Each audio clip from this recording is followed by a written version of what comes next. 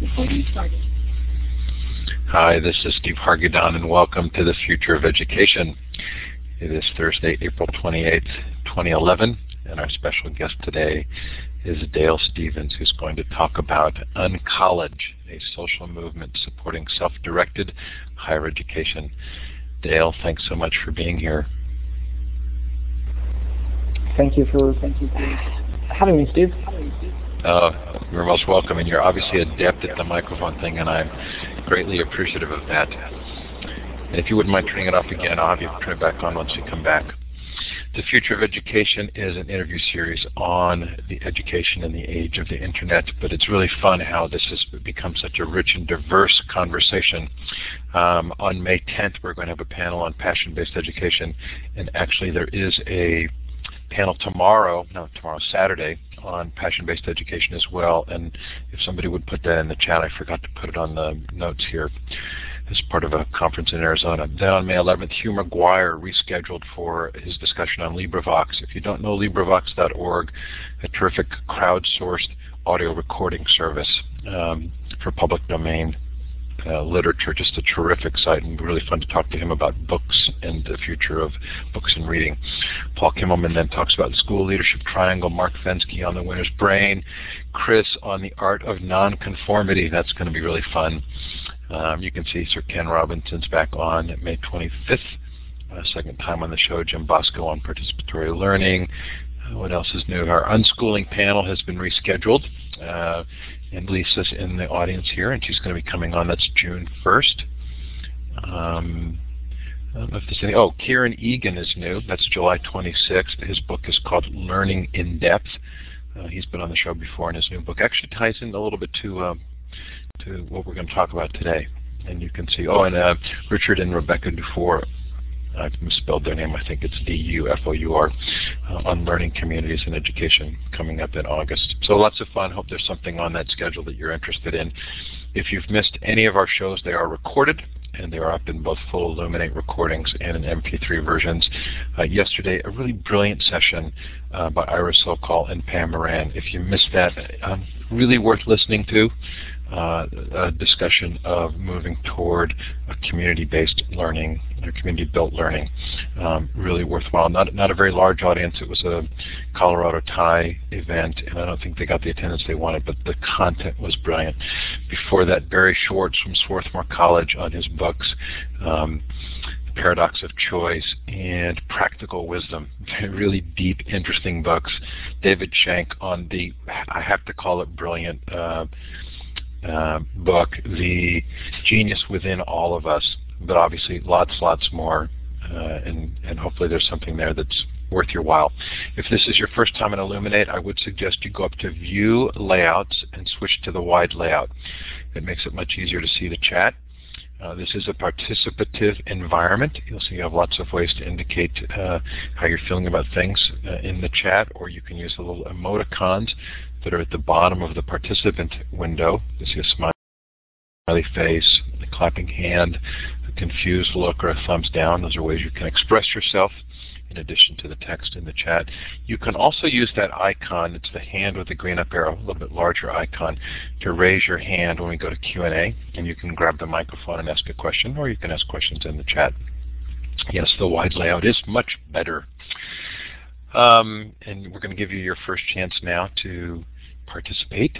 Look for the wand. It's the wand with the red star at the end, or what they call laser pointer, but it looks more like a wand to me. Click on that and then click on the map. It lets us know where you're participating from. Fun to hear shout-outs in the chat as well. New Zealand, China, United States, Canada. There's been some pretty serious weather in the U.S. this week.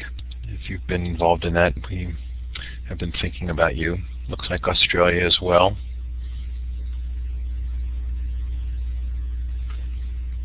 Oh, fun. If that's 2 in China, that's really fun.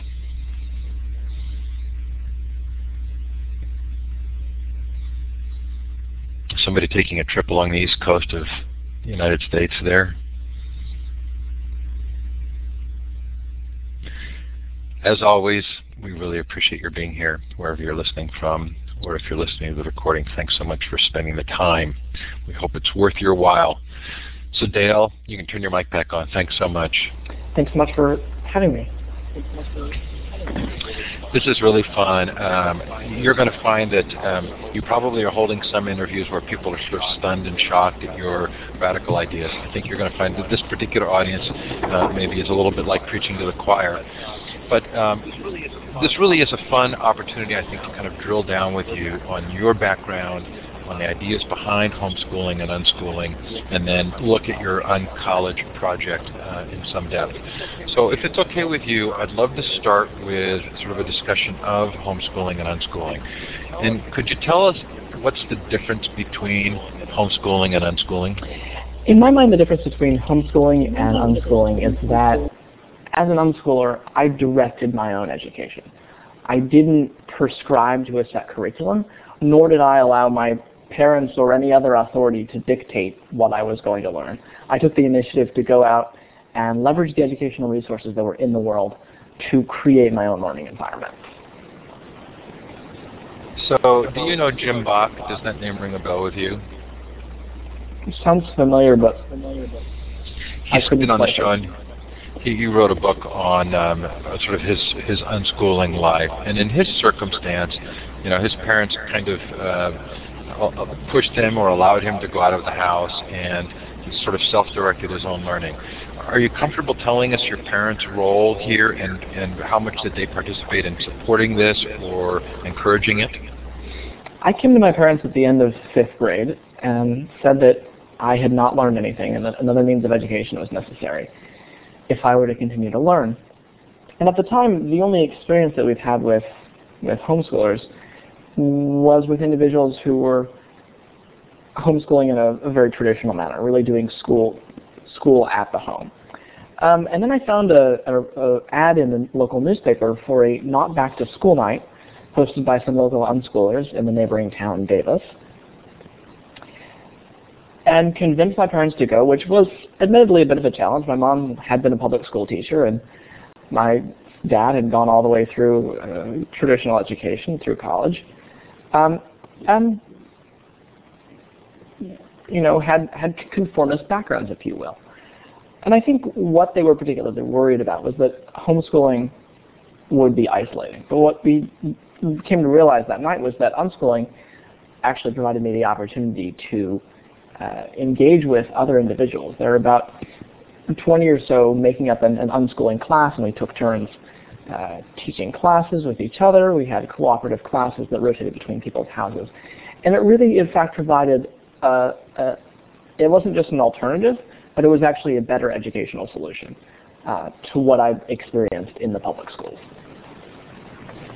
Well, then you talk about how you feel that you maybe even worked harder than your friends who were in public school.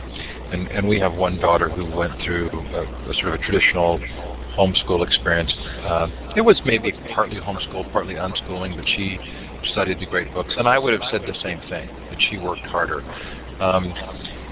There are studies on achievement for homeschoolers that you quote, but do they actually mention unschooling, and is there any differentiation in those studies between homeschooling and unschooling? There's none that I'm aware of, and I think that's simply because there isn't A, a large enough sample size, or B, unschooling isn't actually recognized as a separate pedagogy from unschooling. I think that unschooling is most generally lumped in with all of them, with all of homeschooling. In fact, when I'm explaining what UnCollege is to someone who's not familiar with alternative pedagogies, I usually say that unschooling is a form of homeschooling where the learner directs their own education. So the other thing that I'd like to note... Go ahead. Oh, I just wanted to say that, yes, there is correlation between, say, academic achievement, but it's still hard to measure because those metrics are still taken on a standardized scale. So, you know, you can say that homeschoolers perform better on the SAT, et cetera, which may be empirically true, but it's important to know that those come with a bias. And while it's valid information that can tell you something specific about how the two groups interact with a specific metric, it's not necessarily indicative of the groups as a whole. It does seem that measuring is a conundrum here. Do we use the existing measures, diplomas, accreditation, degrees? It feels like when we don't use those, we're a little bit unmoored, and we don't really have anything else. How do you define success? How did you and how do you? And how do others that you've associated with in unschooling define success? I personally define success in terms of the impact that I have on other people. And I think the advantage of defining success for yourself is that it makes success more achievable. If you think of success in purely economic terms, it's always going to be relative, and it's always going to be increasing. And inherently, you set yourself up for disappointment. In Western society, we function in this paradigm where we think that we have to do something to have things to be happy.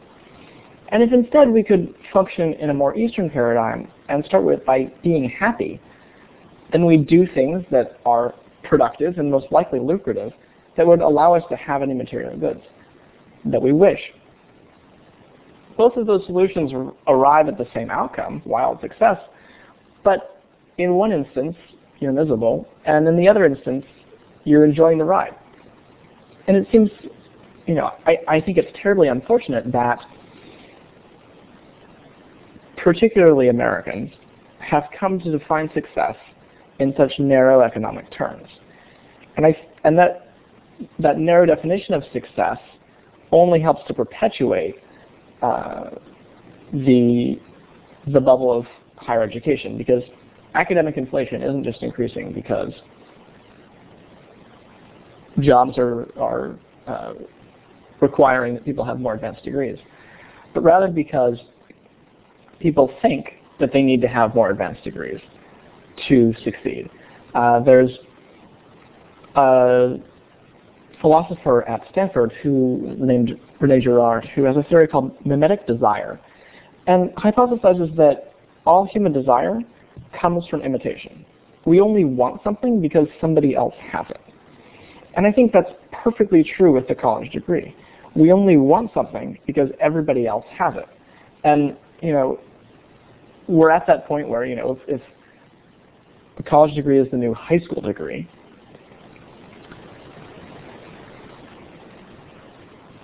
then, in 10 years, will that be masters and PhDs? And as we asymptotically approach this point at which everybody has a PhD, we can't just tell everybody to go out and get two. Yet, in fact, some people are already doing that. And there was a report in the Chronicle of Higher Ed that came out last fall that said that there were something like 17,000 janitors in the U.S. Who had doctorate degrees. And I think that's wholly indicative that of A, that too many people are going to college, and B, the value of the college degree is plummeting while the cost is skyrocketing. So I'm going to offer a little bit of a counter proposal here, and I'm interested in kind of your take on it. It feels to me like you've tapped into a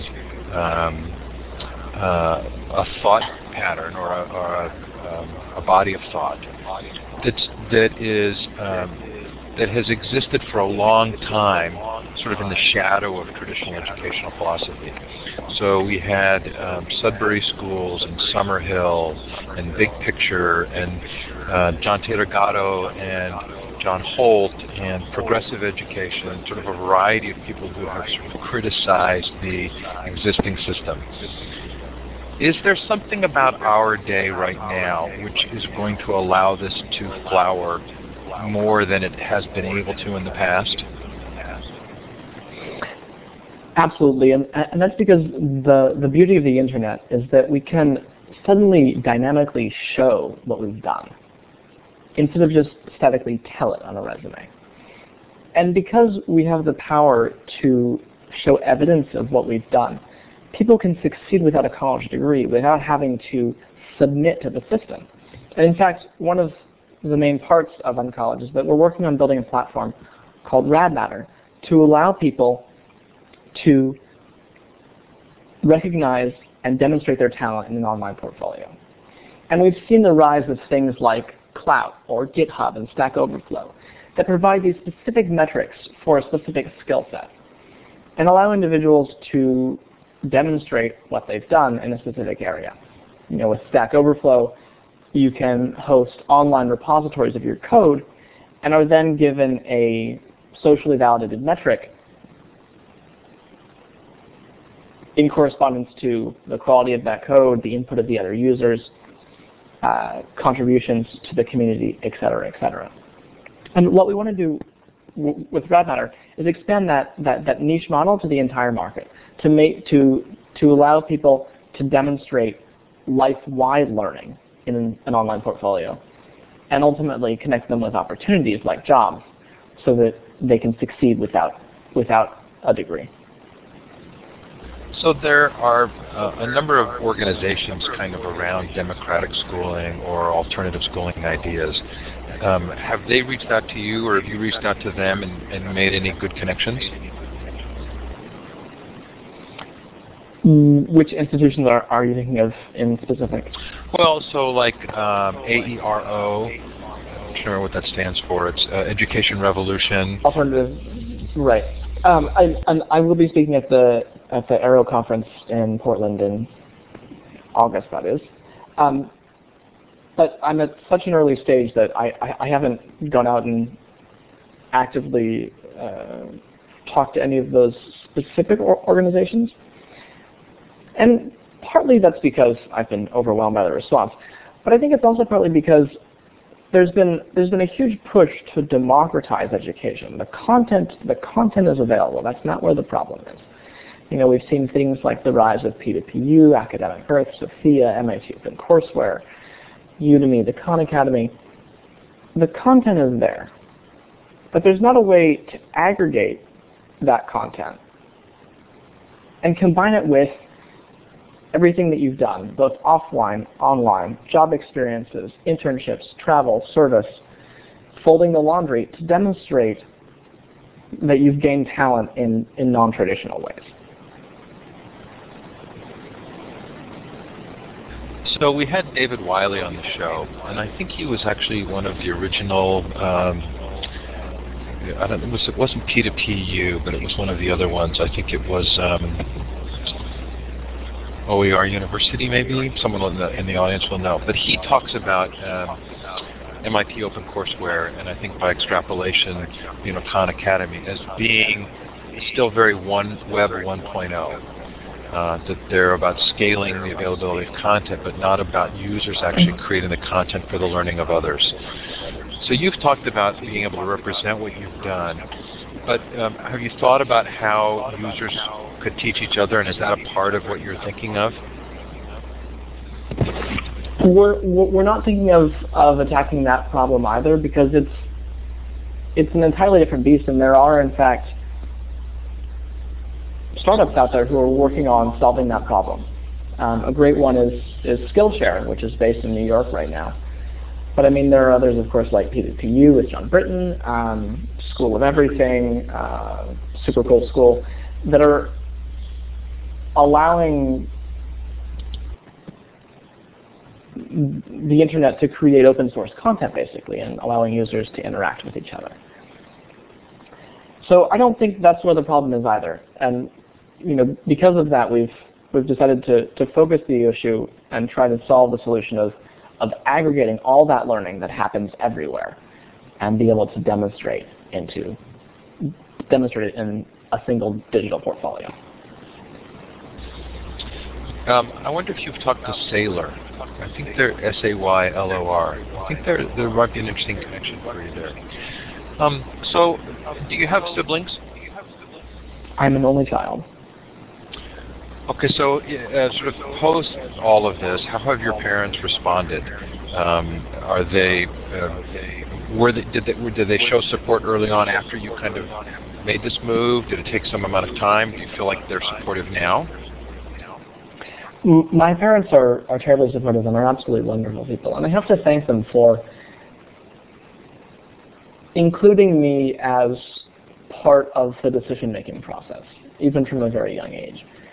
And because of that inclusion, I always felt that I was empowered to make my own decisions. And while that's perhaps put me in sticky situations at some points, it gave me the courage to believe in myself enough to take my education beyond the classroom and declaratively say that I can succeed without subscribing to the institution. My dad has been slightly more reserved in his support than my mom, but he's a conformist in different ways. And we're both very non-traditional, but we express it in completely different fashions. My dad's the sort of person who, whenever we go out hiking, which we did a lot when I was young, would never follow the traditional path. He would always pull out his topo map and find a cross-country route that led more directly to the destination. And in the same way, I'm charting my own path to get to the destination quicker, except that I don't think there is a destination, and that path is life for me. Do you think we have some kind of dysfunctional psychological relationship with traditional schooling, almost like maybe codependent, that we end up loving it even though it was bad for us because we went through it? And if that's the case, do we have a generation who are going to have a very hard time understanding this freedom? I wouldn't say that we have a difficult psychological relationship with school at this point, at least among the masses, but that's only because most individuals haven't taken the time to think about and realize that there might actually be another option. Among individuals that I've talked to at colleges and universities around the country who've sent me emails over the last 3 months, I've been surprised at the remarkable continuity in that and recognition that there's a difference between college and life. And whether this is a dichotomy that we've artificially imposed or whether it really exists doesn't matter. What matters is that people perceive that it's there. And that perception contributes to the fact that college graduates are floundering. I mean, I don't think that college or even school is preparing people to direct their own lives. And if instead we could allow people to learn from life instead of confining them to academic institutions, we could prepare them to direct their own lives when they finish, and also unleash human potential. So that sounds a lot like the description of a liberal arts education when I was going to school. Do you feel that maybe we've lost a little bit of that? I think that the liberal arts has moved away from its definition in the traditional sense. And in fact, I chose a liberal arts college because at the time that I was applying to schools, I believed that the value of small personal relationships and a close-knit community was what I needed. And I thought that I would flounder at a large institution. But what I found at college was that there were bright people with good ideas, but who only knew how to pursue them in an academic context, who didn't know how to take them and apply them in the world. And there's certainly knowledge to be gained at liberal arts colleges. I certainly learned things at Hendrix. But I didn't gain any practical knowledge about how I could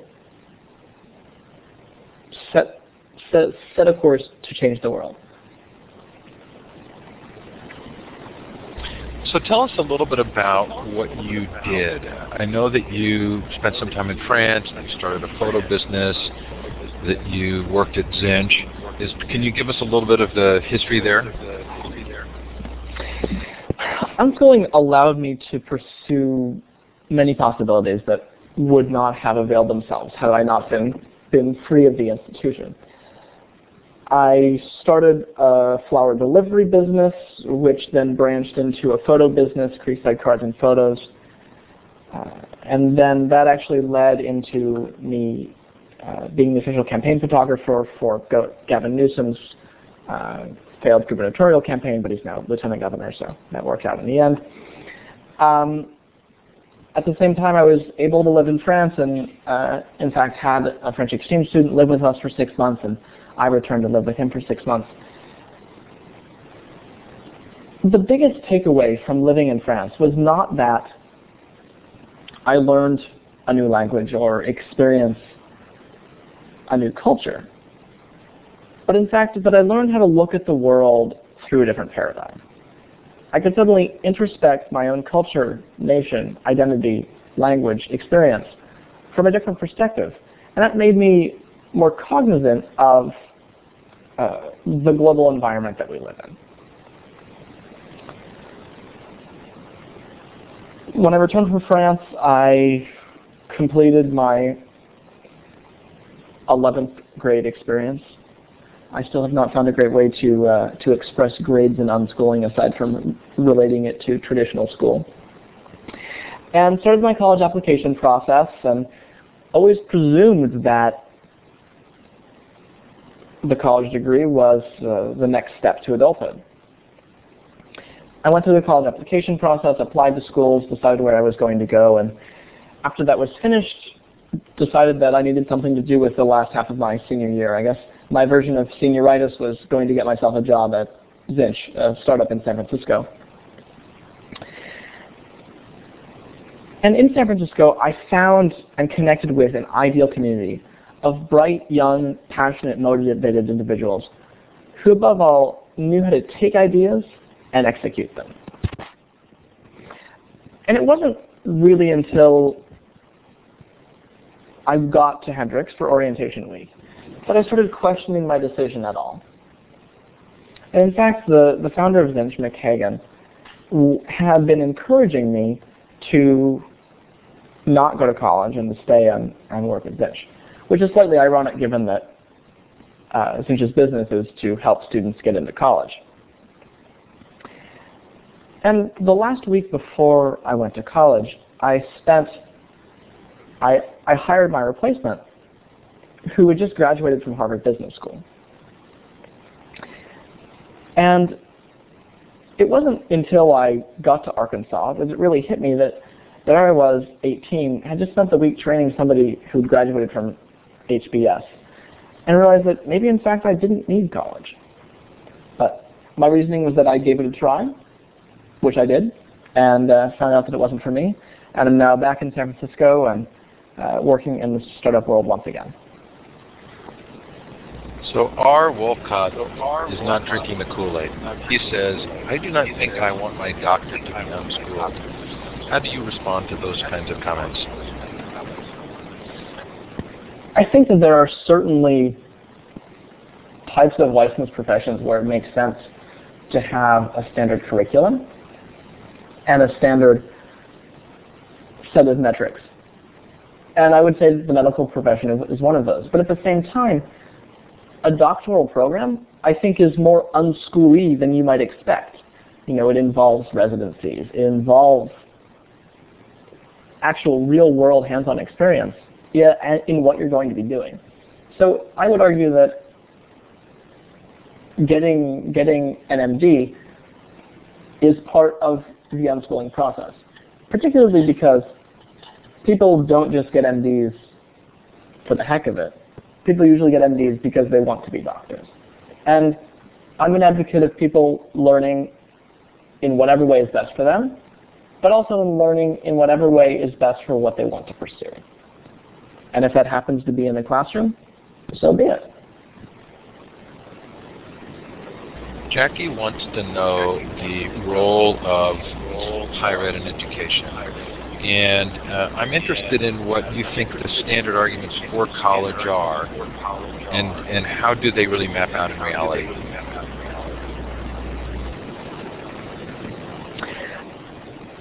So,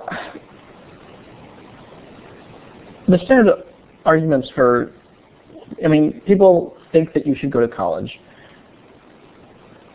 for mainly three reasons. To signal to society that you've achieved a certain status, to prove your competency in a certain subject,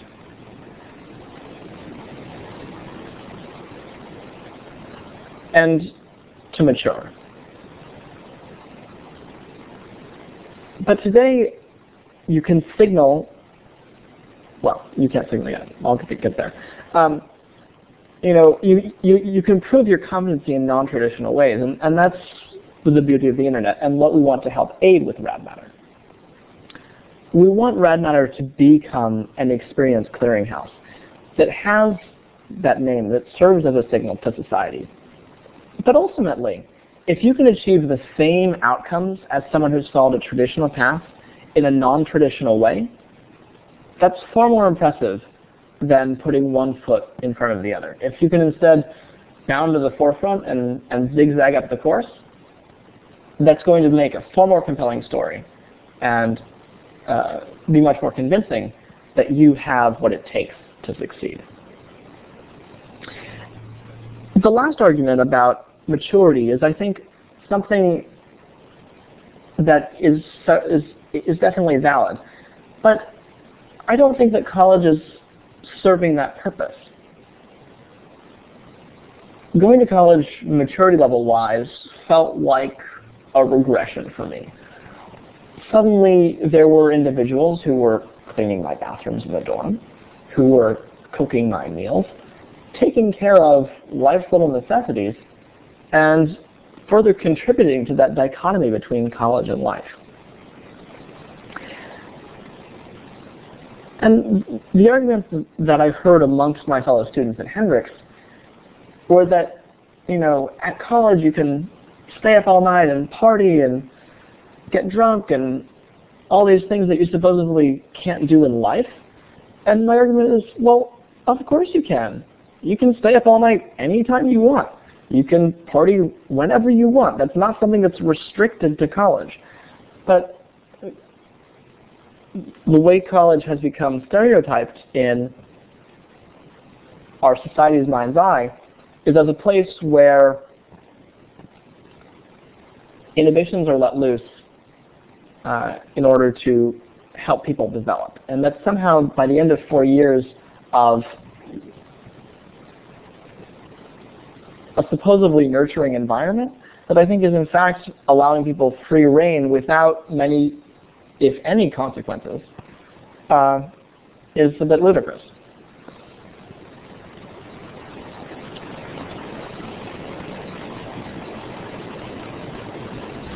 Okay, so let's move on to UnCollege. So, what's the core idea? The core idea is that it's okay to be different. You can succeed in non-traditional manners.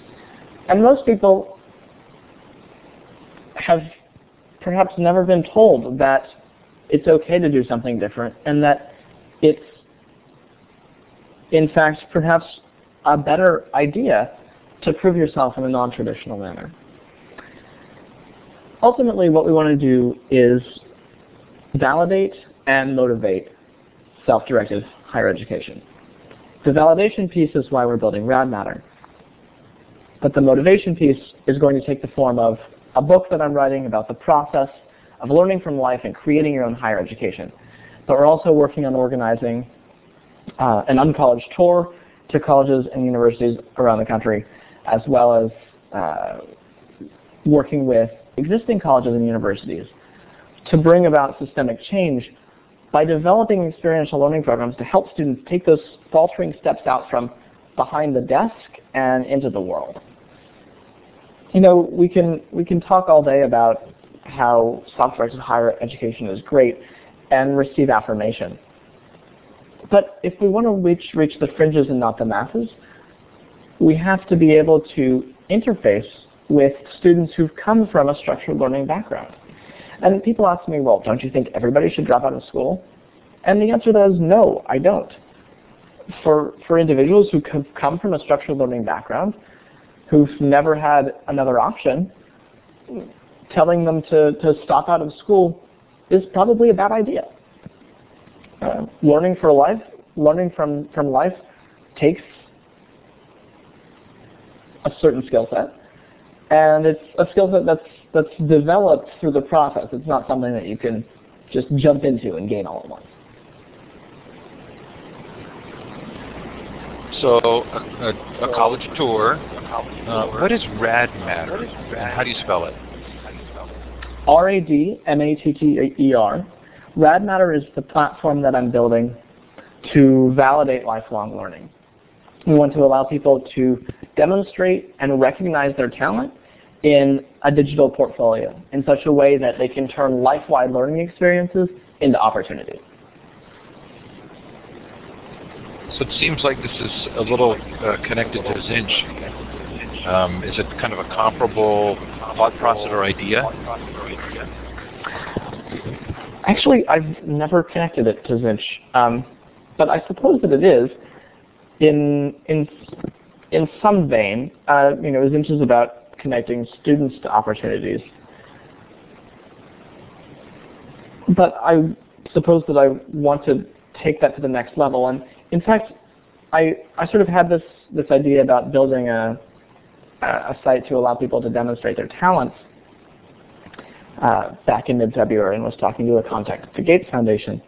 And the Gates Foundation connected me with a team in New York who had in fact been developing this idea for a much longer time and had worked in game mechanics to incent people to maximize their human potential.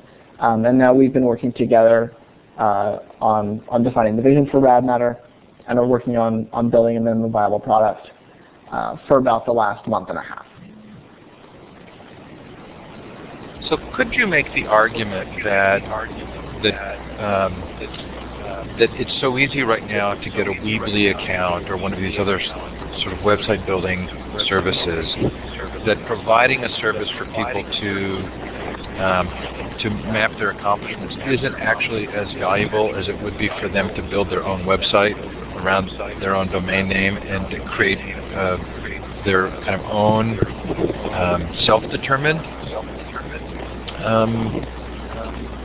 what's the word I'm looking for? Website or portfolio. Personal portfolio. Yeah, I mean, it's obviously more than that, but their online presence. Oh, certainly, and I mean, that's what I did. But the fact is that many people don't have those technical skills. And I don't think that we should let technical ability stand in the way of other people's talents. Someone may be a great communicator, but may not know what ICANN or GoDaddy or hosting or HTML is. And that shouldn't be a determining factor. Okay, I like that. So,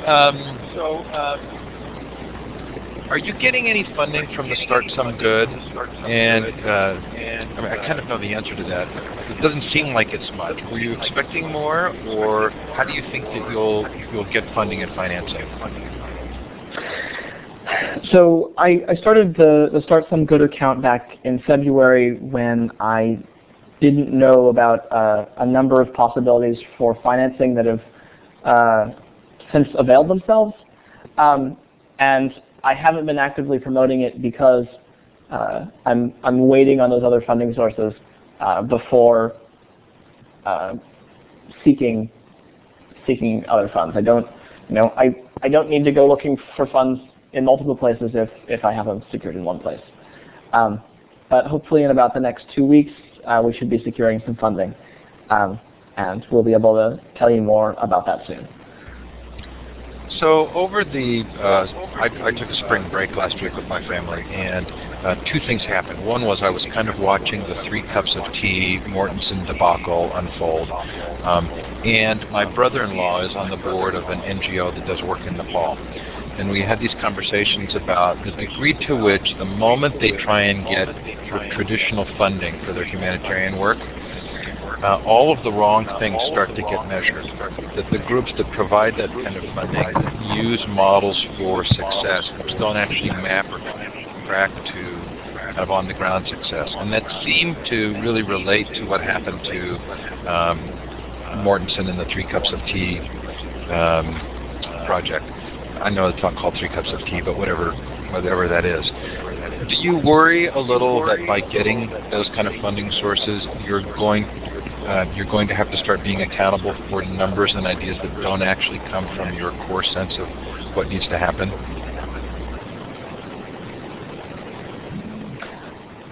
I suppose that in some sense one could worry about that, but in fact, learning how to work and interface with existing institutions is both integral to success and also a huge learning experience.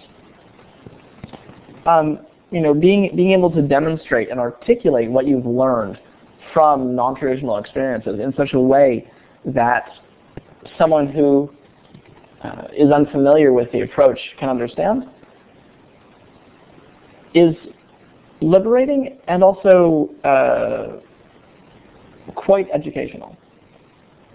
I mean, ultimately, I don't want to, and the other thing is that having people challenge my ideas is a good thing. It makes my ideas clearer, but it also provides more of a perspective on how we can change the status quo. Because if we can come to understand what the mindset of conformists is, we can better understand how to articulate nonconformity in such a way that they can embrace it. Okay, so we're going to shift to Q&A here. The 2 questions that I had captured in the chat I've brought up, but if I've missed one, and it's quite likely I have, I hope that you'll post it again. It's hard for me to follow the chat and the conversation, and I often miss something there. Or, if you'd like to ask a question using the microphone, you can raise your hand, which is clicking on that larger icon at the bottom of the participant window, and it has the hand with the green up arrow. Lisa asks, where can we find more about Rad Matter? You'll find out more about Rad Matter as soon as we have a product built and it's released to the public, hopefully by the end of May. And you're also working on a book, right? Correct. Which I promised my agent I would finish by the end of this month, and means I have a lot of writing to do in the next 2 days. You mean the number of words per minute has gone up? That's what I'm hoping. And I put a link in the chat to your manifesto. Well, I think, yeah, it's called Your Guide to Academic Deviance, UnCollege Manifesto. Well worth looking at and very interesting. I particularly loved the last few pages where you talked about, hang on, I'll pull them up here. You talked about the tool belt for life without college. So while we're waiting for other questions, and I'm going to check the chat again, do you want to talk a little bit about that tool belt? Sure. So the first thing that I outlined is that you have to have an elevator pitch. And this is something that's familiar to individuals who have been in the Valley, but they're used to thinking about an elevator pitch for a company, not an individual. When you go to an event, or really when you talk to anybody, you need to be able to say, hi, I'm Dale, and I do X. My statement is, hi, I'm Dale. I'm leading a social movement called UnCollege supporting self-directed higher education, or something to that effect. It's also useful to have a skillful command of the English language. It's far more convincing if you can articulate precisely why you're choosing an alternative to college, rather than say, oh, college was boring, or some response that doesn't demonstrate your understanding of the issue. It's also important to have friends and supporters that are willing to help you along the way. UnCollege is not something that I could have done myself, and have made some wonderful friends in the process. who are still helping propel the movement to success. Developing those support networks is something that takes time, but is actually far easier than you might expect. I recall when I was back at Hendrix, and there was, of course, the report called by Richard Arum at NYU called Academically Adrift that had come out, and I just recently started UnCollege, and a friend walked up to me and asked if I'd heard the report about NPR, or on NPR about Academically Adrift, and I said that, yeah, I just exchanged emails with Richard that morning. And the person looked at me incredulously and asked, how?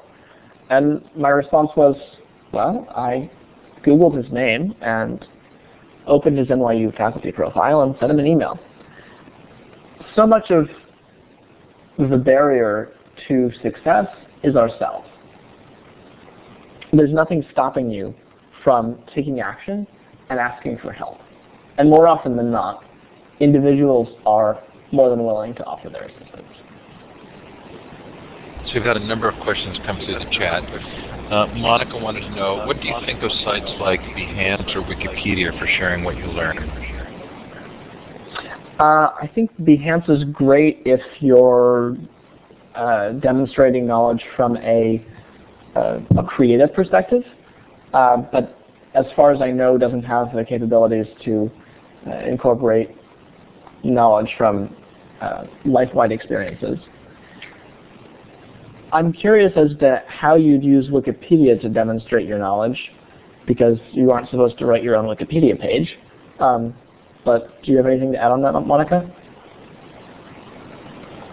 I think maybe I'll let her either raise her hand and take the mic or put it in the chat. But the first thing that would occur to me is just by adding content, you're sort of showing that you're a participant in the building of the knowledge. Oh, right. Yeah. Okay. Yeah. That makes perfect sense. And indeed,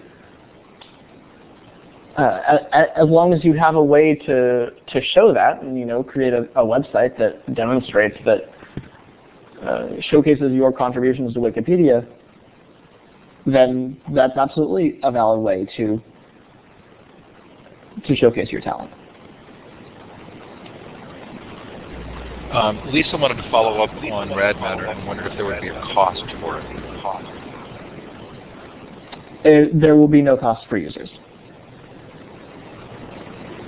And Brad wanted to know, based on your experience, what age do you recommend beginning unschooling? I started unschooling in 6th grade. Had I done it all over again, or if I were to have kids, which is very doubtful, I would probably send children to school until 2nd or 3rd grade. I think there are valuable lessons to be learned, like how to follow directions, how to meet other people's deadlines, things like that. And as long as the joy of learning is preserved, there's absolutely no reason why those can't be learned in the classroom. I know individuals who went through all and were unschooled all the way, and individuals who went all the way through high school and went through public school all the way.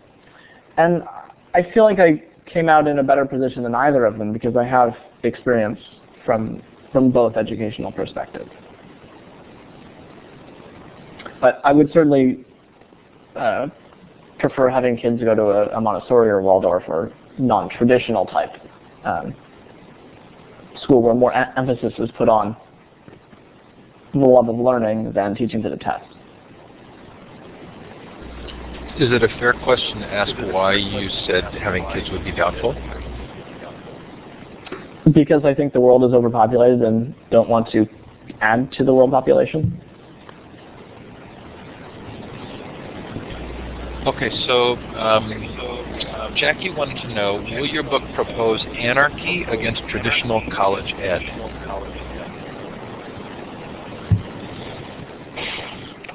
I wouldn't call UnCollege anarchy, because I think that UnCollege can and in fact should include some elements of structured learning. It's not about learning completely outside the system. College isn't going away, nor should it. There are some subjects that are in fact probably best learned in a structured learning environment.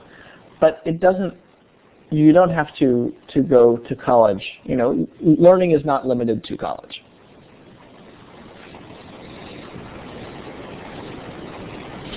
So Ed says, I'm a big fan of unschooling. I wonder, though, whether the term unschooling or uncollege draws people who associate college or schooling with education, which I think are most people, to think that you're about uneducation or unlearning. So I wonder why you chose that language rather than choosing a term that promotes the positives of the model, like self-directed learning, etc. I chose the name on a whim. Quite honestly, I didn't give the branding a lot of thought. But in retrospect, had I chosen something like Learning Infinitely Every Day or The Knowledge Life, explaining the concept to individuals who aren't familiar with educational terms, which is most people, would have been significantly harder. By using the term UnCollege, people immediately know that it's something that has to do with not college. And it's easier to clarify what UnCollege actually is when there's already the context set up than if I were to explain what self-directed learning is. When I use the term self-directed learning, people automatically assume that self-directed learning is solitary learning. There was a great article written at UCLA about UnCollege, whose concluding line was, "Your bedroom is no comparison to the microcosm of UCLA." And I certainly agree with that line, but it's not what I'm advocating either.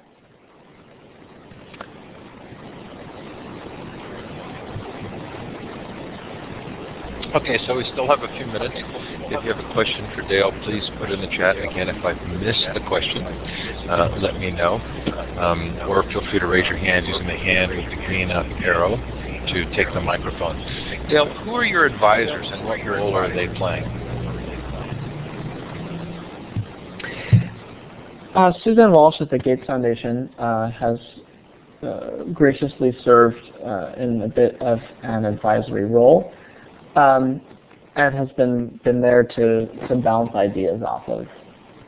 And we've developed, I don't know. I wouldn't say that UnCollege is quite as much of an organization as it's going to become quite yet.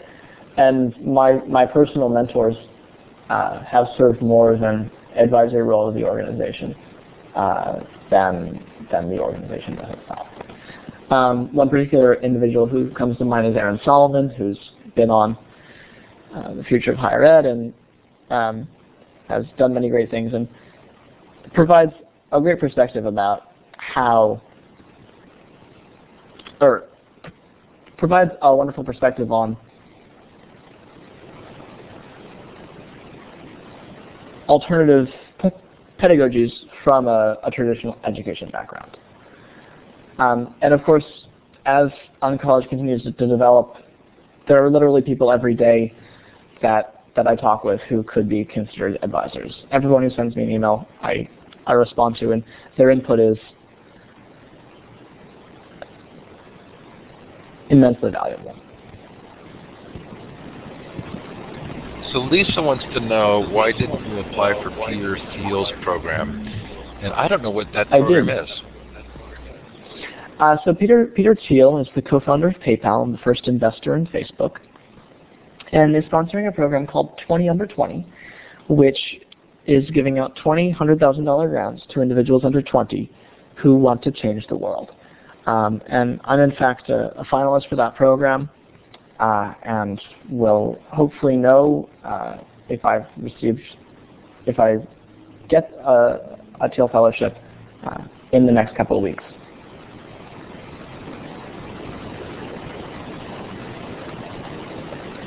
Okay, so we have about 3 minutes left. Lisa's excited for you that you are a finalist. If you have a question for Dale, please feel free to raise your hand. Nobody's asked a question by microphone yet today, or put it in the chat. Wally says, is unschooling a possible paradigm to reform the current system of public schooling?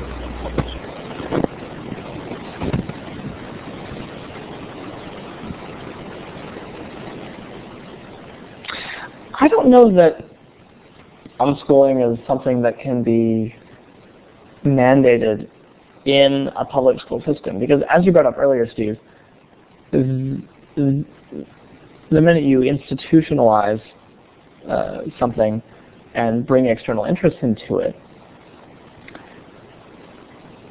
there are alternative metrics and means that have to be met. And I think in public school there are too many interests that have to be satisfied. Because we're not just talking about the student, but we have the students and the teachers and the state and everybody who's vested in the system. And while I'm a huge fan of democratized public education, I think it should only be one part of education. You know, I'd love to see a public school system where students take, you know, 1 or 2 classes at a time, and then slowly transition out of that school environment into a place where they're actually directing their own education.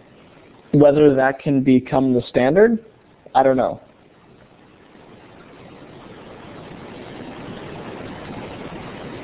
Good, and there's some good chat about this in the chat there. This week we learned that Joy Ito, I think I'm saying his name correctly, had been appointed the director of MIT Media Labs, someone who didn't finish college. We have Steve Jobs, Bill Gates, others. Do you feel as though you're getting a reception to these ideas that's different because some of our business heroes now are beginning to be people who didn't have traditional college backgrounds? I think that's absolutely been the case. And the connection, you know, particularly with some of the press that I've gotten to being a Teal finalist has helped in that regard. But I think it's also because more and more people are disenfranchised with the system. Students are graduating with higher and higher debt loads. 55% of Americans are unhappy with their jobs. And people are really beginning to question themselves whether leading a happy and productive life is, in fact, less important than earning a salary higher than that of your neighbors. But I think the response, or I think that the level of response is indicative that there's a problem. Whether or not I have the solution is yet to be seen. But the beauty of unschooling and UnCollege is that flexibility is built in. And in fact, as you move along, you have to adapt to the circumstances and the environment. Because if you don't, you'll be left behind and will be in no better place than someone who is confined to a school environment. Well, that's a nice, thoughtful note to end on. Dale, thanks so much for coming on tonight. Really appreciate it. I'm clapping for you here virtually. This has been a really busy week for a lot of people with spring breaks or catching up from spring breaks, and had a nice audience here tonight to hear you. We are taking a short break next week because I'll be traveling. Then the week after we have Passion-Based Education, Hugh McGuire, and Paul Kimmelman, and lots of other good sessions coming up. Thanks so much, Dale. Thank you. Thanks so much for having me. And if people have comments for me, please email my email is dale@uncollege.org. I will try and scroll through the comments and pick them out, but my brain is going a little crazy at the moment, and email is the easiest way for me to keep track of things. So I hope to hear from you all.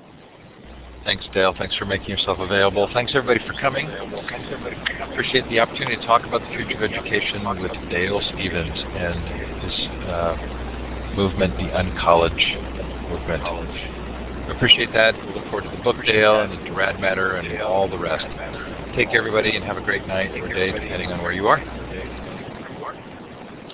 Thanks again, Stephen. Thanks, everyone, for coming.